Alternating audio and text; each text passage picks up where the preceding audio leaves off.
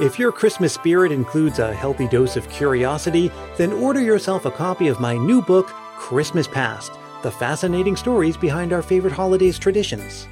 Available in hardcover and ebook from Lions Press, and as an audiobook from Recorded Books, narrated by yours truly. Find it at all your favorite online booksellers, and remember, it makes a great gift. If you see anything scary, will you shout and let us know? I said, will you shout and let us know? Brilliant! Take it away, Uncle Chris. Come on, Canterbury. You know what to do. Come What you're hearing now is a scene from a theatrical experience that most Americans have never encountered firsthand. And what you're not seeing are the colorful costumes, the dazzling set, and the over-the-top theatrical gesturing, often done in unison. So, what's it all about? To begin to answer that question, let's go back to 16th century Italy, where troops of strolling performers went town to town performing plays that included comedy, music, dance, and acrobatics. The characters in these plays all fell into one of 4 stock character types, and usually portrayed in an exaggerated manner, and the stories themselves stuck to one of several stock narratives, such as 2 lovers separated by a meddling figure. It was known as Commedia dell'arte. Not only was it popular throughout Europe until the 18th century, but it was also an early form of professional theater. Now, what does any of this have to do with Christmas? Well, maybe not much. Not yet, anyway. Except that eventually this art form found its way to England. A troupe performed for Queen Elizabeth in 1602. It really caught on, and by the 18th century there were English plays in this style with some additional touches. Still not Christmassy, sure, but into the 19th century this style of theater was fully baked into English culture and continued to evolve. New character types, a focus on fairy tale stories, a shift toward emphasizing music and adding rhyming couplets, puns, and innuendo as standard components. Bigger productions, shows with casts numbering as high as 500 people, including some of the biggest celebrities of the day. All of this continued evolving throughout the 19th and 20th centuries and into the 21st, where its popularity is as solid as ever. And while you still may be having trouble forming a connection between any of this and Christmas, that's okay, because your friends in the UK already have. This is the wild and whimsical world of pantomime, a form of theater that went on to become a beloved Christmas tradition for millions, one that delights audiences young and old year after year with slapstick comedy, battles between good and evil, lots of yelling, and lots of cross-dressing. I'm Brian Earl. This is Christmas Past. Pantomime has come a long way since its earliest 16th century roots. So what is a typical modern performance like? In its contemporary version, it probably closely resembles a musical. That's Simon Sladen. He's the senior curator of modern and contemporary performance at the Victoria and Albert Museum in London. He's also a theatre critic who sees 20 to 40 pantomimes a year, which he reviews for the British Theatre Guide. Pantomime is a mix of everything. Song and dance and spectacle and magic, comedy, circus, musical theatre, music hall, grand narrative, transformations, a bit of everything for everyone, really. Now, when you hear the word pantomime, it might bring to mind the image of someone wearing a French sailor's shirt and with white face paint pretending to be trapped in a box. But obviously that's not what we're talking about here. So why call it that? But the form absolutely in the UK can be dated to about 1717, which is when we see the first use of the term pantomime being used in a lineage from classical Greek and Roman tradition, where the word pantomimus, miming, means imitator of all, so meaning conveyed through gesture and movement. So the term was adopted to describe this form of theater as some kind of revival of tradition. While the pantomime we're describing does share some common ground with those silent street performers, it's also a very different animal. So to further make the distinction, most people in the UK have adopted a shortened form of the word. Yeah, in the UK we generally call them panto. And modern-day panto traces its roots back to that revival starting in 1717, though clearly things have diverged. The characters evolved and really split into the birth of ballet and pantomime. It's a very, very interesting, complicated journey to get to where we are today with contemporary pantomime. It's interesting that Simon mentions that panto and ballet are branches of the same tree. Speaking of ballet, just as the Nutcracker does here in the States, panto essentially takes over the theatrical landscape each Christmas in the UK. Each year there's about 280 different pantomimes on stages across the entire country, from one of the largest theatres in the world, the London Palladium in the West End, to some of the smallest theatres in some of the regional parts of the United Kingdom that might seat only 80 people. So that really does account for the cross-section of the theatrical landscape and infrastructure and industry. You might see a very small production, you might see a very big production. But now here's the million-dollar question. Why? One of the oddest things about Panto is that there really isn't anything Christmassy about them. Now, most of these shows have a winter theme because of the timing of the year and the seasonality. A few shows do have sometimes the appearance of snowmen or Santa, and in recent years, there's been a great piece of comedy business where the 12 Days of Christmas is used to introduce new lyrics for some of the presents in a piece of sort of comedy slapstick nature, as 3 performers try to perform all 12 with lots of props and custard pies going everywhere and throwing props into the audience and having to try and get them back. So that's certainly become a part of it.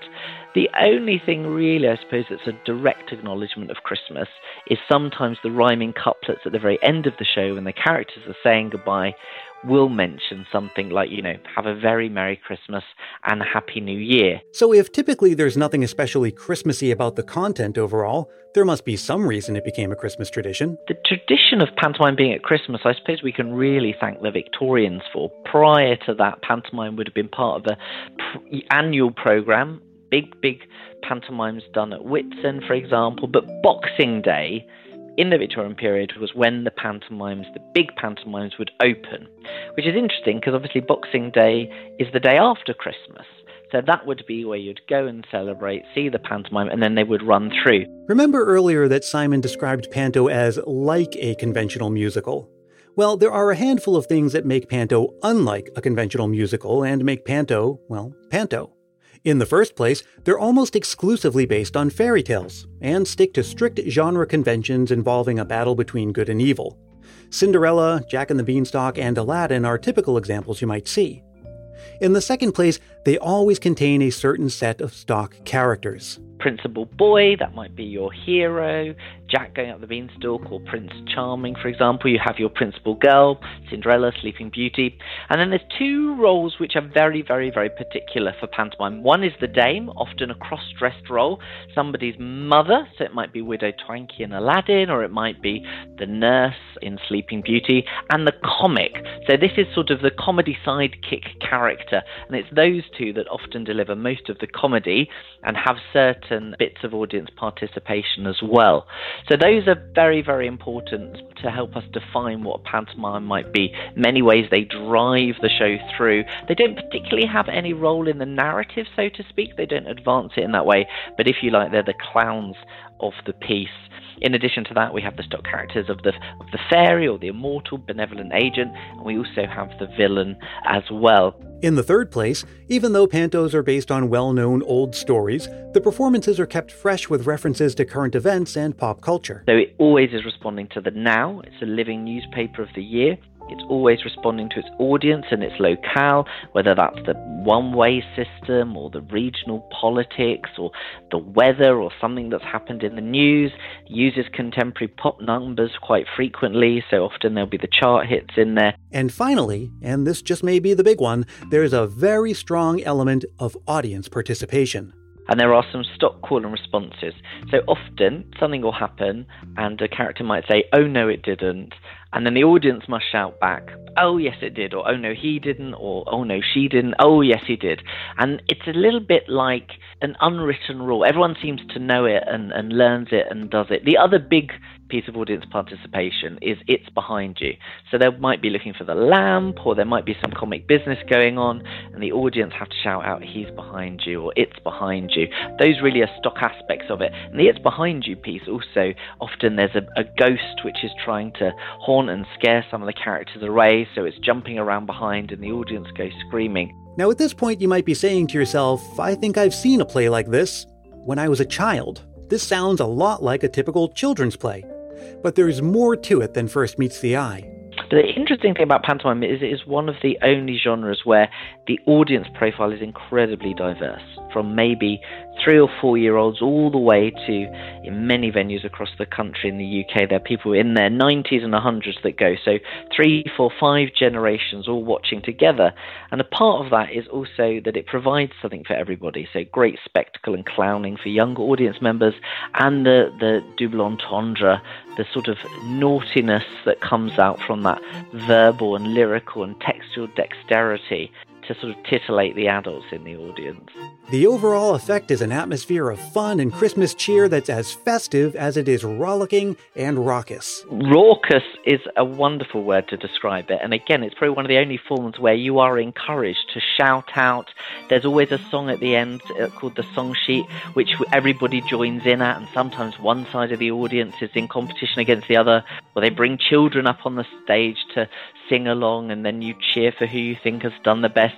Mostly in the UK, certainly in theatres, it's sit down, shut up, watch it and enjoy it, and don't, crumple your popcorn or too loudly. But here, from the very moment it's off, the fairy's asking you to cheer for good. People are dancing along to the songs. You've got, every time the comic character comes on and says, "Hiya, kids," you shout "Hiya," whatever their name might be. The dame might ask you to look after something. It might be their handbag or a cake at the side of the stage, and you have to shout out if anybody ever comes near it or tries to steal it. There's the audience participation. So it really is a celebration and an opportunity to, in those darker days of the winter, when the weather is not great, when it's cold, really come alive and celebrate this crazy world of Pantoland with your family, your friends, your local community, and be transported to a magical world. So much of the American style of Christmas actually comes from England, especially the traditions formed during the Victorian period. And Americans love going to the theater at Christmas time, as the popularity of the Nutcracker attests. And yet, Panto never really took hold here in America, though there are little pockets of Panto activity here and there. In Pasadena, for example, Ariana Grande did pantomime there before her career completely exploded into the global megastar she is today. There's a couple of companies in New York, but not to the extent where every theatre in the land is doing it. Well then, why is that the case? I wonder if part of that is due to the sense of humour, and each country has a very particular sense of humour that comes out very strongly. Now, you need to adapt that for your local surroundings, of course. Or could a bit of superstition and negative publicity have prevented people from experiencing Panto? There's an example of a production going to America and the theatre burning down, the pantomime in the theatre burnt down, and other examples of shows not making it across the seas and the ships being sunk and stuff. So I think for a long period it was seen as perhaps the bad luck thing to export. It could also have to do with a simple marketing problem. I think as well, with musical theatre and the close proximity to that and pantomime, marketing the shows can be very difficult. So Disney's Aladdin, for example, very difficult to market another version of Aladdin in and around that. Cinderella, of course, if you haven't got the tradition of pantomime, you might think it's the Rodgers and Hammerstein Cinderella. The Andrew Lloyd Webber Cinderella is going to be opening on Broadway later this year. So I think partly there is that. Or maybe the real answer is that it's not that it never caught on in America, it's just that it hasn't yet. I wonder if I'd prefer Panto to become normalized here in the States, or whether it's better to leave things as is, so that experiencing it can feel like an enticing glimpse into another culture's image of Christmas.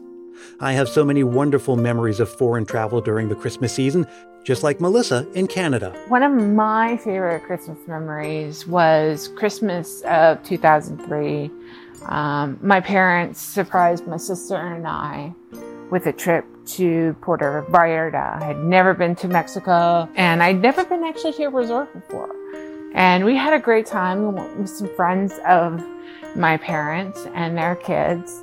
And one of my favorite memories was that my sister and one of their the friend's daughters, they made a snowman out of the sand and stuck a little twig as his little cornpipe, and he was holding one of the glasses that were supplied by the beach resort.